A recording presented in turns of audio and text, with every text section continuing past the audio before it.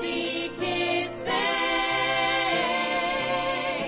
in the secret place.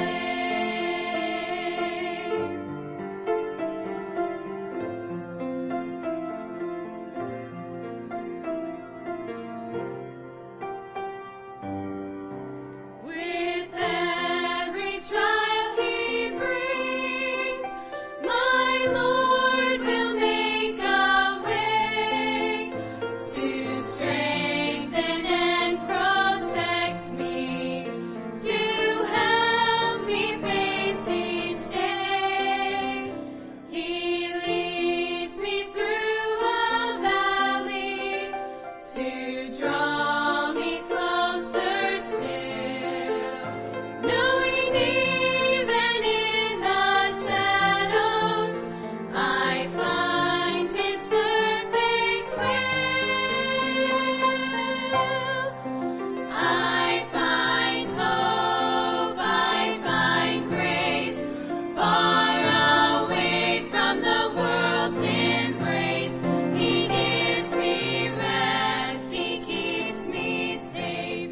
I find his strength, I seek his face in the secret place.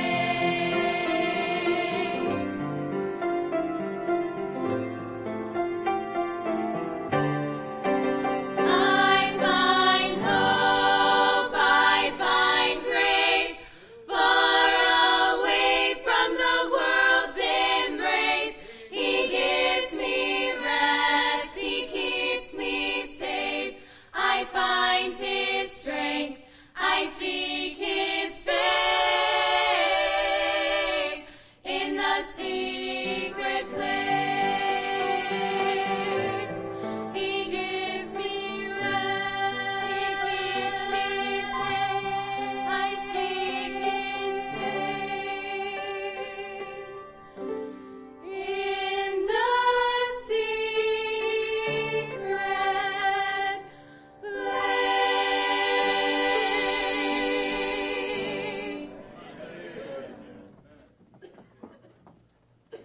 Amen, ladies, that's good stuff. Amen. Well, let's take our Bibles tonight and turn over to the book of Titus. Titus chapter 2. Titus chapter 2. I had my glasses on. I was trying to figure out why I couldn't read it. Now I know why. I had them on. Titus chapter 2, beginning in verse 1. We're going to read the first 10 verses of Titus chapter 2.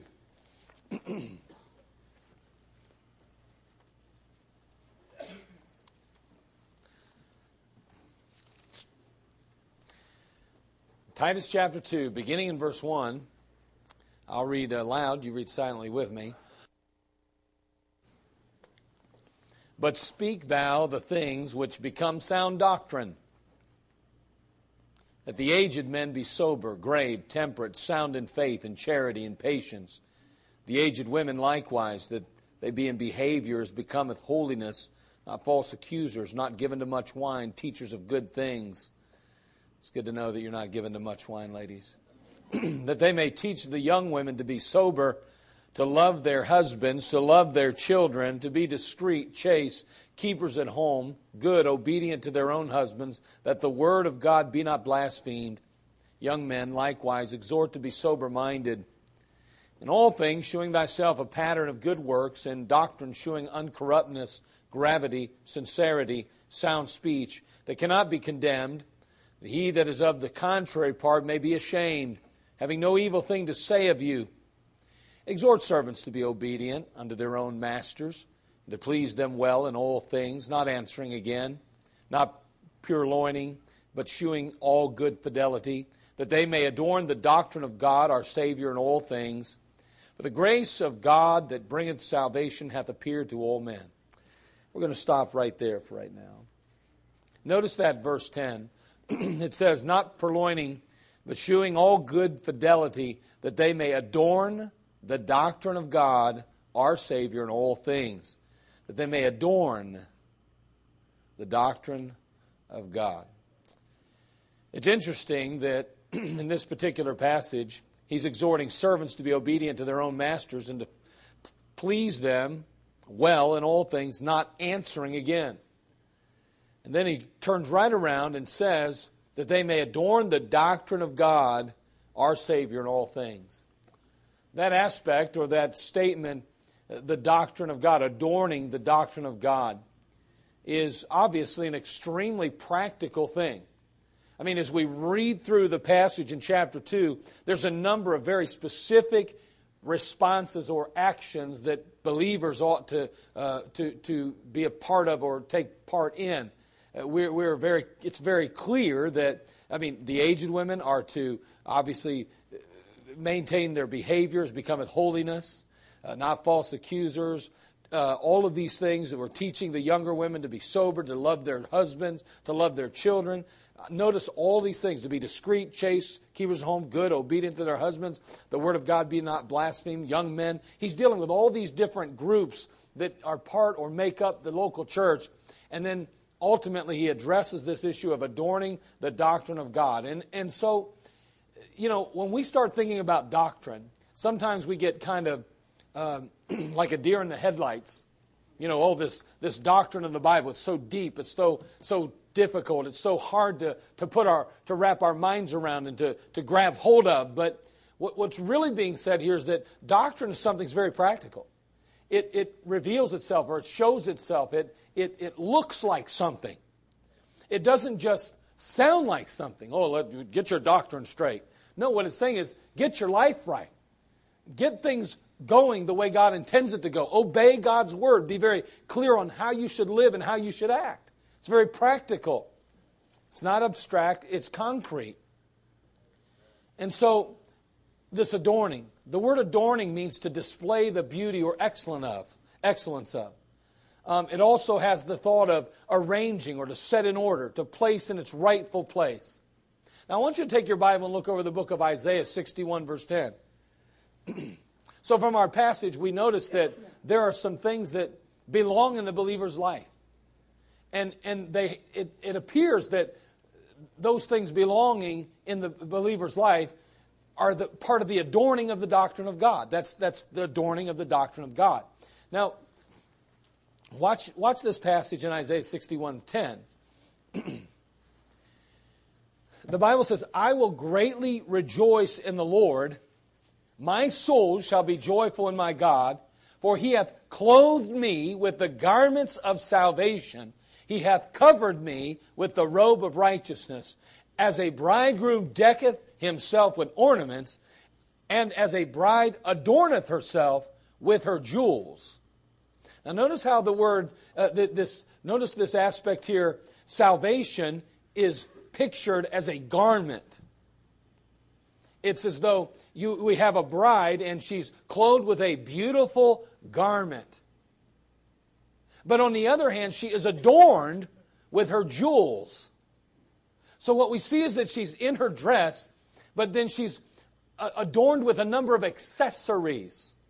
One might say, well, she's clothed in that beautiful garment. She's adorned with an array of earrings, necklaces, bracelets, and other objects that highlight or accentuate the beauty of that dress and of herself. So the adorning isn't the salvation. The adorning is what accentuates the salvation. The adorning is what makes the salvation appealing and more beautiful to a world that is lost, dying, and going to hell. Paul says to Titus, I want you to tell those Cretans to set some things in order. They need to wear the truth. They can't simply know the truth. They have to walk in truth. And Crete will not be reached by those calling themselves Christians. It will only be reached by those who adorn the doctrine of God, those who display the beauty of the gospel. They need to set some things in order, mainly their lives, mainly their testimonies. They can't allow the world to consume their thoughts and their time, because in so doing, souls are going to be lost forever.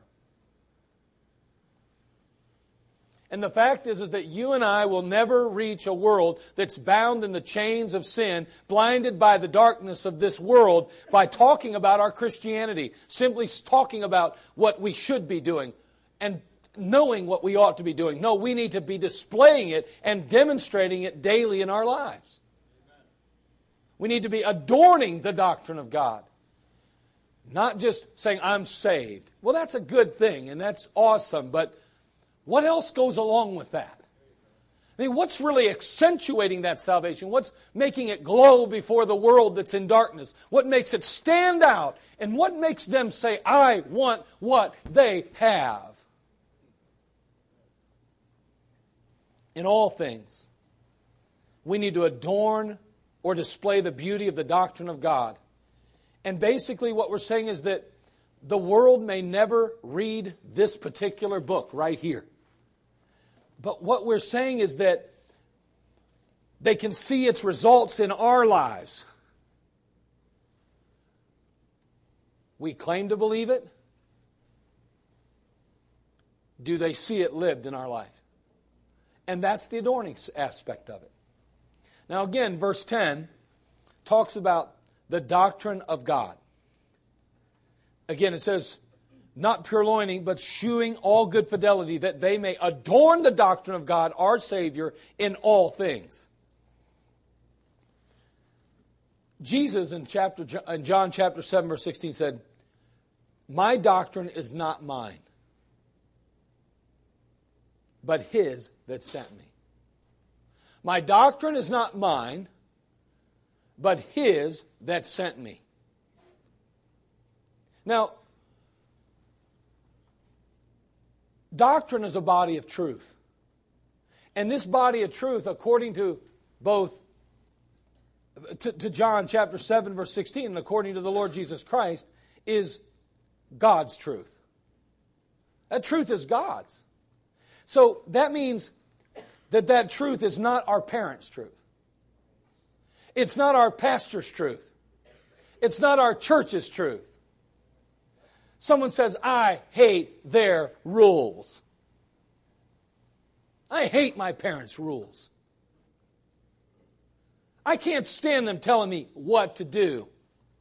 No, you hate God's rules and you hate Him telling you what to do.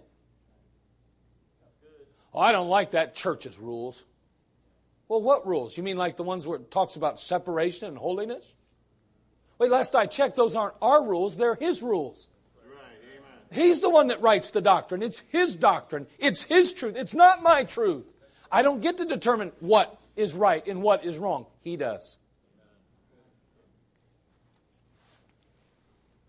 It's His doctrine, His truth. Hey, listen, don't blame your parents because you don't want to do right.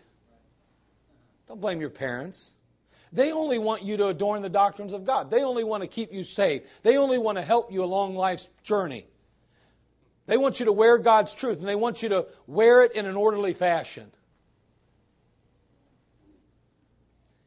Even as the apostle instructs the Cretans to arrange, to set in order, to place God and His truths in their rightful place, so we need to do the same thing this evening in order to please our Master and to reach our loved ones, our family, friends with salvation. It's just the way it is. We are not effectively going to reach the world we live in, or those especially closest to us, if we are not adorning the doctrine of God. Oh, you may be wearing a garment of salvation. You may already be robed in righteousness. But unless you are adorning the doctrine of God, the world cannot see the beauty of salvation.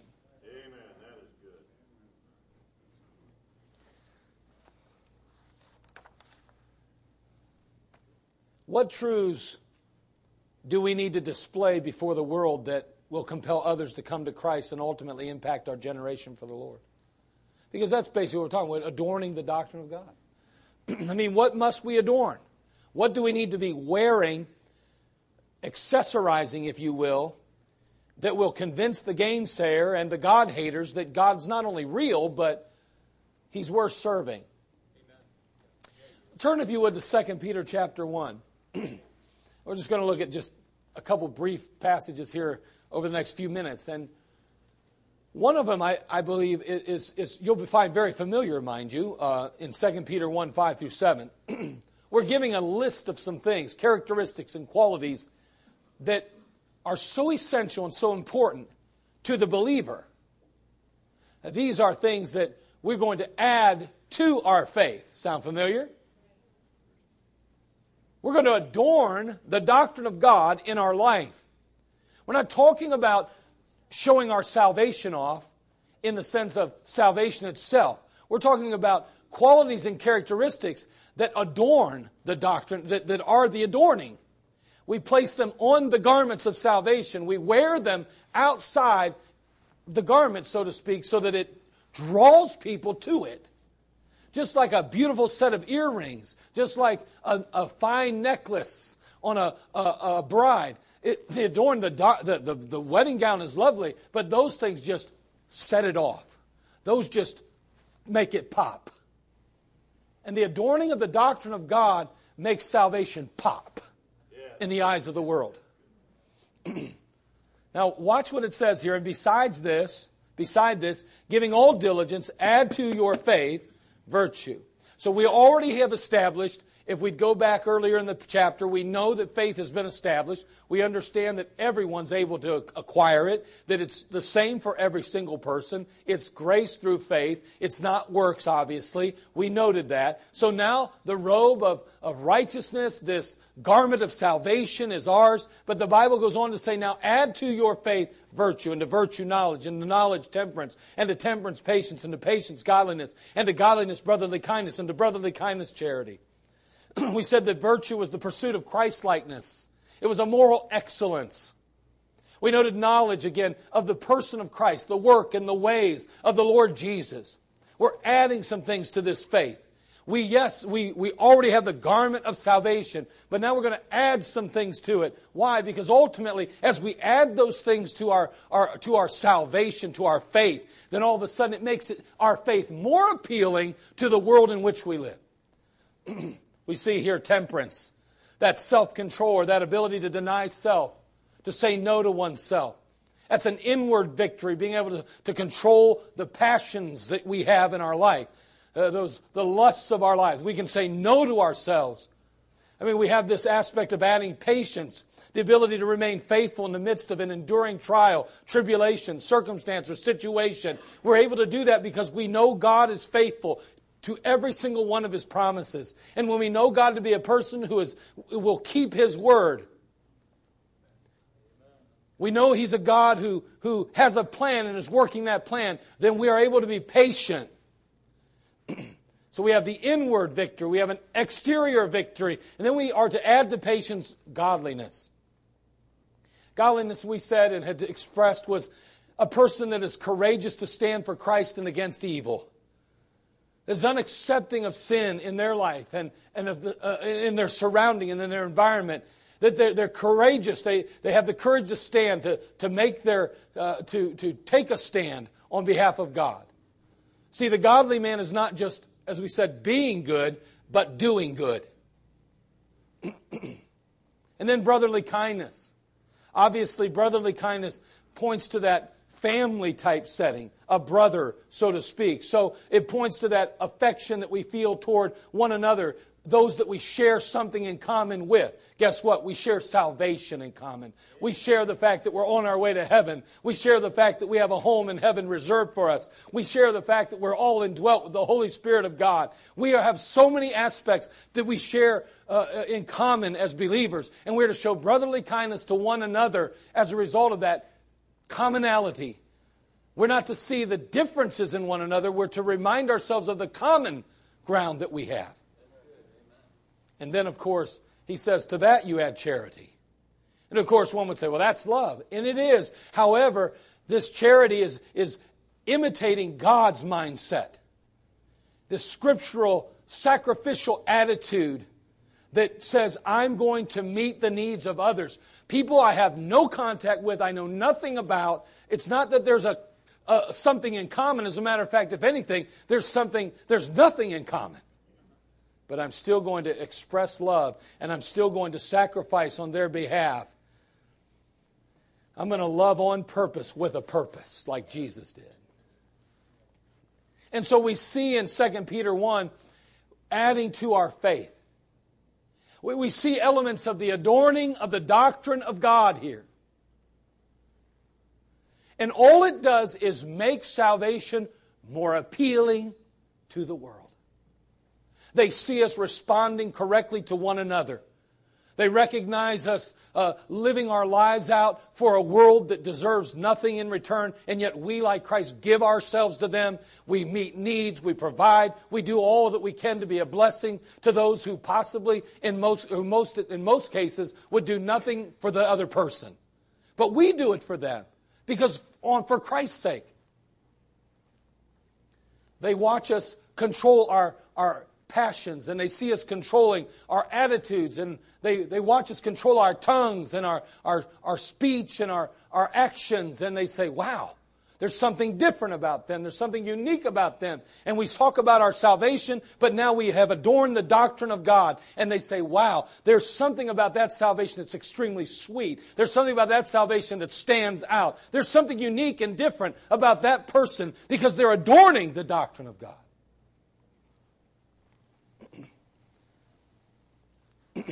How do these, just some of those aspects that we just talked about, temperance and virtue, patience, godliness, brotherly kindness, charity, how do they look to the world? How will they translate in a very practical sense? Well, how about some of these words? Let me throw some of these words out at you. The believer adorns the doctrine of God when they are dealing honestly, dealing with integrity, character, consistency, compassion, love, joy, peace, purity, purpose, power, faithfulness, fruitfulness, righteousness, holiness, godliness. That's how it looks to the world. The world sees us and says they're an honest man. She's an honest woman. They're men and women of character.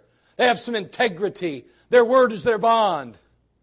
They have compassion for people. They love one another and they love other people as well. There's a smile on their face. There's joy on there's joy in their heart, and there's something about them. They're always on top side. And if tragedy strikes, they're not down long because they're always rejoicing about something. They have power. They don't allow the problems of life to overwhelm them and overcome them like we do. They have hope. We don't have that.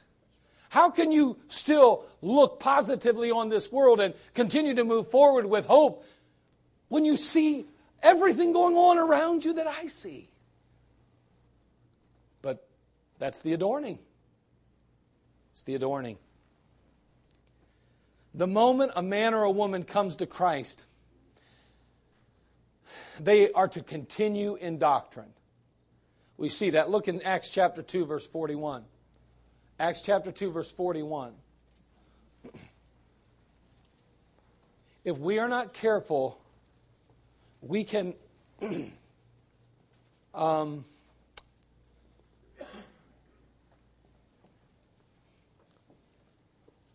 we can make this much more complicated than it is. And sometimes we'd like to. Because, him that knoweth to do good and doeth it not, to him it's sin. But as long as I'm still like, wow, doctrine's so deep, man, that's really deep. I do my portion. I try to do my best. But, man, I'll tell you what, doctrine, that's really confusing stuff. Oh, you mean like dressing right and living right and acting right and talking right and thinking right? Well, no, there are some things I probably there's doctrine. It's all rooted in doctrine. Every one of those things is doctrine. Notice, doctrine's important, and from the moment you're saved, it's important. Acts 2:41 and 42. Then they that gladly received his word were baptized, and the same day there were added unto them about 3,000 souls, and they continued steadfastly in the apostles' doctrine. We're talking about dads this morning. I wonder how many of our children are continuing steadfastly in our doctrine. That's important to us, isn't it? And someone says, I want them to follow God's doctrine. Well, I hope you are following God's doctrine, so you've embraced it as your own. And I want my children to embrace it as their own. But I want my kids to follow in my footsteps, and I want to leave a legacy for them, and I want to leave some landmarks there, and I want them to follow in those paths, and I want them to follow in my doctrine. Someone says, well, the apostles had their own doctrine, and then there's the doctrine of God. No, they were just following God's doctrine. They took ownership of it. We need to take ownership. Yes, amen. Notice again, he goes on to say, and they continued steadfastly in the apostles' doctrine and fellowship and in breaking of bread and in prayers. They continued steadfastly. They continued steadfastly in the apostles' doctrine. We never get to the place in our Christian life where we don't need to learn doctrine and live doctrine. You never get to that place. It's a constant process. We grow continually. Just like we learn over in the book of Philippians chapter 1, verse 6, when the Bible tells us, being confident of this very thing, that he which hath begun a good work in you will perform it till the day of Jesus Christ. The work has begun, but it will be performed throughout your lifetime. Until Jesus returns, it will be continually working. He'll be working on you, and you'll be working on it. So that means that this body of doctrine, or truth, right here it is. It's not complicated. It's here. And again, I know, well, I don't understand that book that well. Okay, that's fine. I understand that. But this is where you find doctrine. Yes. This is where truth lies. Listen, can I tell you something? This is a big pile of wood right here. This pulpit's a pile of wood. There's no doctrine in this wood. This is the doctrine. This doctrine may sit on this wood. But listen, you can stare at that pulpit all day long and not get a lick of this. And you could listen, and you could possibly listen to my voice all day long and not get a lick of this. This is where you find true doctrine. This is where it is. Now, as we proclaim the truth, then we are proclaiming doctrine.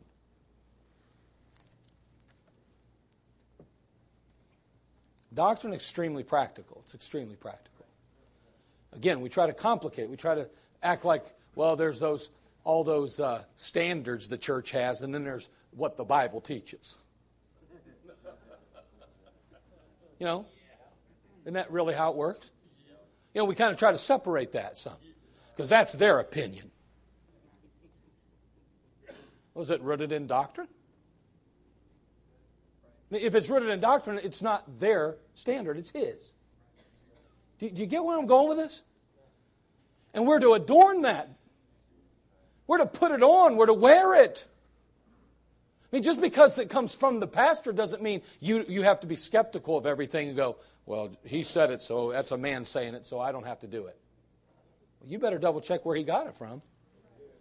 You might want to take a little bit of time and read it yourself. You're going to be responsible for it. And by the way, your loved ones, family, and friends are all depending on you to adorn the doctrine of God, not just wear a garment of salvation. They're not going to go to heaven because you're saved. They need to see something in you that says, I want what you have.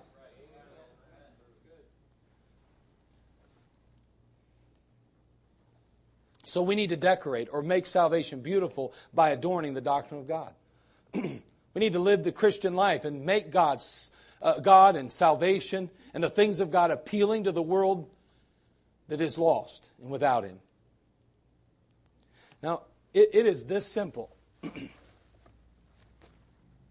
Wow, you really crushed those down, brother. It is honestly this simple.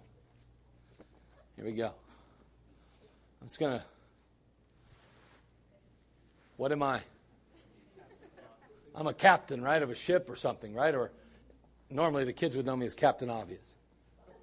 Okay, now there you go. Now wait a second. You know how you knew that? Something I was wearing. Made it very clear. And that's not even. I'm not even dressed in the garment. I'm just throwing on an accessory, and the accessory itself told you more about me than you would have ever known. Just by looking at me, you could tell some things. What about something like this, maybe? Now, again, I could get probably a couple different answers here because this is kind of a dumb hat. It's not. It should be about another 4 inches higher, taller. Okay? A top hat, yes. But who would wear a top hat? Huh? Dean, you said? He would. He would, wouldn't you, Dean?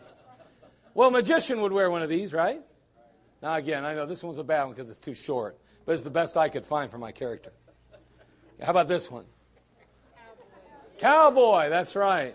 We had a cowboy at Vacation Bible School. Cody the cowboy. Oh, let's see. You guys gave me this before I went somewhere this last year. What do you think? A Mexican hat, right? Whoa. That tells you something about me. Now, wait a second. I just adorned a few things, and from that adorning, you could tell things about me. You know what? That's how important the adorning of the doctrine of God is in our life. I mean, we can walk around all day long, and the world's going, I know nothing about salvation. They don't recognize the salvation. They don't see it. You just walk down the street, and they don't go, saved. That's not how it works. See, that robe of righteousness really isn't a literal robe, so therefore it's not recognizable from the outside. But let me tell you something. Those accessories are. That adorning is. That's why it's so important that we dress right and that we talk right and that we live right and that we do right. That's why it's important, because the world can't see your heart. And it can't see the adorning, the garment. It only sees the adorning. Some says, I don't agree with that. I don't agree with this and I don't agree with that. Well, that's fine. Don't agree with it, but do it anyway, because you got to understand something. Your lost family and friends are not going to go to heaven because you look and act just like them. There's not one thing appealing about that salvation. That doesn't appeal. No, you're in the same boat. Go ahead and be angry about whatever you want to be angry about, upset about whatever you want. I'll let God worry about that. But let me tell you, if you're concerned about your family and friends, you better live differently, act differently, talk differently, and adorn the doctrine of God. You better find out what God expects of you and start living it, because you will not win your family and friends or this community or this world for Christ looking, acting, and being just like them. It won't happen. Who cares if God knows your heart?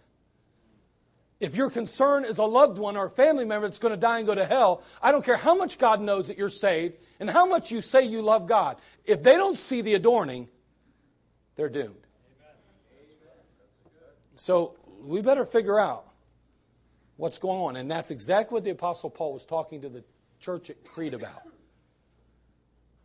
He's saying, listen, those Cretians have got to adorn the doctrine. They've got to set some things in order. They've got to focus on their testimony. They've got to allow God, me, to do something in their life that visibly says they're saved and there's something unique, different about them. They've got to make my salvation look beautiful.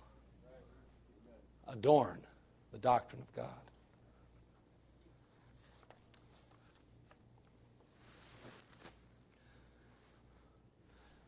As I prepare to close, look at Colossians chapter 3, verse 12. As we look at the Bible, from time to time, God throws in some characteristics and qualities that every believer ought to embrace and ultimately exhibit. And here's one of those passages. These things, I believe, are the adorning of the doctrine of God, because they make our salvation visible to a world that's lost. Look what happens here in Colossians 3:12. Put on, therefore, as the elect of God, holy and beloved, bowels of mercies, kindness, humbleness of mind, meekness, long-suffering, forbearing one another and forgiving one another, if any man have a quarrel against any, even as Christ forgave you, so also do ye. And above all these things, put on charity, which is the bond of perfectness. Those are all practical things that people see in our lives. Doctrine is not secretive. Doctrine is not just something that you read in a book and write on a piece of paper. Doctrine is something you live practically every day of your life that draws men and women to Christ, that helps them to see that garment of salvation and how lovely and beautiful it is.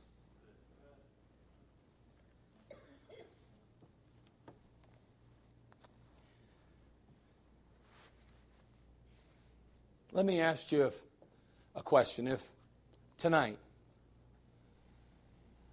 I had, well, let's say tonight you have a need in your life. And your need is for $50 to fill your gas tank up, which it shouldn't cost that much now unless you got 2 tanks. But say you needed $50 to fill your tank up with gas, or you were going to just, driving home, you just have to park the car on the side of the road because you'd be running out. And right on the inside of my pocket is $1,000 in cash. Now, you would never, ever, ever dream that I had $1,000 in cash on me. You'd never dream. And if you're listening live stream, I don't. So don't catch me after the service somewhere. I do not have $1,000 cash on me. You never know who's listening. And I may not know who's listening in the auditorium today. But anyway, here's the so $1,000 cash. Now here's what I want you to understand. You would never see me or look at me then and say, wow, he could meet my need. Because you'd never even dream I had that $1,000 on me. So you'd never ask, you'd never imply it, you wouldn't even ask me to pray about it. Hold on. We hide our salvation inside. We walk through life. And unless they can actually see what they need on the outside, they're never going to think you have the solution. They're never going to go, hey, I have a need. What, salvation? Man, I'm glad you noticed. Praise the Lord. No, you have to exhibit it in your life. You have to adorn the doctrine of God. You have to put on some things, as he says in Colossians chapter 3. Listen, as they look at your life and they see here bowels of mercies. Let's just be honest. 50, how many people eventually died in that shooting out there? 49, is that what they said? 49 lives were lost. Let me ask you a question. How much compassion did you have on them? You know how sad it would be for a believer in Christ to say, they got what they deserved? That would be pitiful, my friend, when you deserve what you deserve. Now, all I'm saying, and listen, I'm bringing it up because he talks about bowels of mercies and kindness. Do you know that the world sees that in us? And that makes Christ and that makes salvation appealing to the world. This doesn't make salvation appealing to the world. You got what you deserved. Good for you. That doesn't make my God look good. That doesn't make my salvation seem appealing. All I'm saying is we need to think about adorning the doctrine of God. This is doctrine we're dealing with here. This is doctrine. And we see forbearing one another, putting up with one another. How well you do that? How well are you at that? I mean, he says, forgiving one another. Man, I mean, churches are notorious for being unforgiving. And yet that's what they want to talk about all the time. God is such a loving, forgiving God. But the people can't even forgive one another. How pitiful is this? And yet we'll talk about winning the world for Christ. We'll talk about making an impact in our families. We're making no impact if we're not adorning the doctrine of God. We've got to adorn it. We've got to put some things on here. You ever have a quarrel with a believer in Christ? You ever have a problem with it? You got to settle it. You got to deal with it. You got to forgive like Christ forgave you. Well, I'm waiting for them to forgive me. I'm waiting for them to confess. You might wait a lifetime, friend. Just forgive them. forgive them. That's what the Bible says. That's doctrine. That's doctrine. And you know what that does? That makes salvation look really sweet to an unbeliever. It makes God much more appealing when He said, man, God can help a person forgive when that other didn't even deserve it. That's powerful, friend. That's powerful. So, the adorning. We need to adorn the doctrine of God. I just want to close with this illustration, or story really, but in 1904, and some of you have heard it, I've told it before, I just love this testimony of this man. But in 1904, William Borden graduated from the Chicago high school. As heir to the Borden dairy estate, he was already worth $1 million when he graduated. For his high school graduation present, his parents sent him on a trip around the world. It makes that red letter edition Bible seem pretty small right now, doesn't it, guys? It shouldn't. Thomas Kraft said the Word of God that he bought when he was just a kid was the most valued possession he ever had in his entire life. The guy that started Kraft cheese. That's interesting, isn't it? But anyway, so they sent him on a trip around the world. As the young fellow traveled through Asia and the Middle East, through Europe, he began to develop a tremendous burden for the world and the people that were hurting in it. Finally, Bill Borden wrote home about his desire to be a missionary. One of his friends expressed surprise, and he said that Bill was throwing himself away as a missionary, wasting his life. He was going to waste his life. In response, William wrote 2 words in the back of his Bible. No reserves. No reserves. Even though he was young, even though he was extremely wealthy, he arrived on the campus of Yale University in 1905, and he tried to look just like any normal freshman at the time. But it wasn't very long that his classmates noticed something very unusual about him. And it wasn't the money that he possessed either.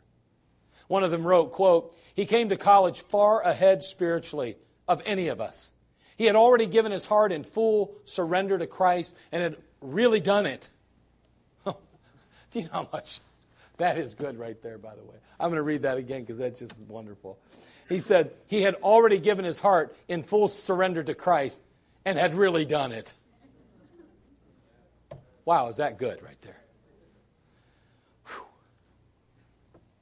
He goes on to say, "We who were his classmates learned to lean on him and find in him a strength that was solid as a rock just because of his settled purpose and consecration." Well, while at Yale, this millionaire turned missionary started a Bible study. In Borden's small morning prayer group of 4 eventually grew and gave birth to a movement that would spread across the campus. By the end of his first year, there were 150 freshmen that were meeting for weekly Bible study and prayer. By the time William Borden was a senior in college, 1,000 of Yale's 1,300 students were meeting in the same kind of groups. Borden also actively sought the lost, and he tried to win them to Jesus Christ. One of the young men that was with him said, quote, "Borden's outreach ministry was not confined to the Yale campus. He cared about widows and orphans and cripples. He rescued drunks from the streets of New Haven. To rehabilitate them, he founded the Yale Hope Mission. One of his friends wrote that he, quote, might often be found in the lower parts of the city at night, on the street, in a cheap lodging house or some restaurant to which he had taken a poor, hungry fellow to feed him, seeking to lead men to Christ." Isn't that something? We buy a new car and we don't even want to bring kids to VBS because we're afraid they'll dirty the seats. You say, "Who did that, preacher?" No one that I know of. I just thought I'd throw that in for good measure.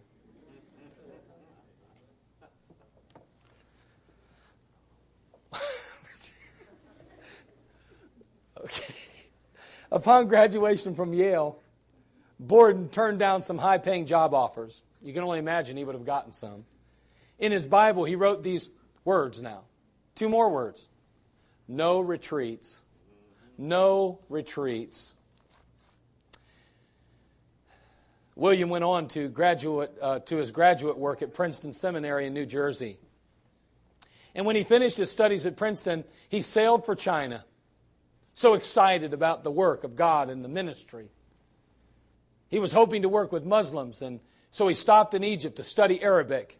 While there, he contracted spinal meningitis.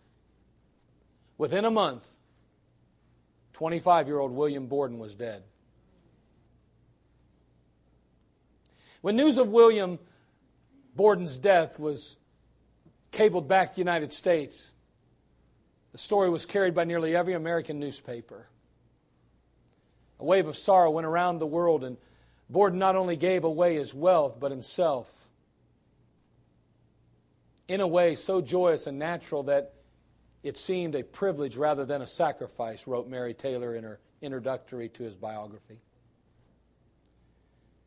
So the question was Borden's untimely death a waste? Not in God's plan, not in God's eyes. Prior to his death, Borden had written 2 more words in his Bible. Underneath the words, no reserves and no retreats, he had written, no regrets. See, William Borden had made up his mind to adorn the doctrines of God. To adorn the doctrine of God. He had chosen to surrender his all to the Master. He was determined to let his light shine. Matthew 5:16 says, let your light so shine before men that they may see your good works and glorify your Father which is in heaven. Titus 2:10 says, not purloining, but showing all good fidelity, that they may adorn the doctrine of God our Savior in all things. Paul was telling the Cretans to set some things in order. You got to wear the truth, he says. You can't simply know the truth, you got to walk in truth. And Crete will never be reached by those simply calling themselves Christians. It will only be reached or be saved by those adorning the doctrine of God, those displaying the beauty of the gospel. So get some things in order, Cretans. Mainly your life and your testimony. Don't allow the world to consume your thoughts or your time, because if it does, souls will be lost forever. God help us to adorn the doctrine of God. Amen, yes. Not just simply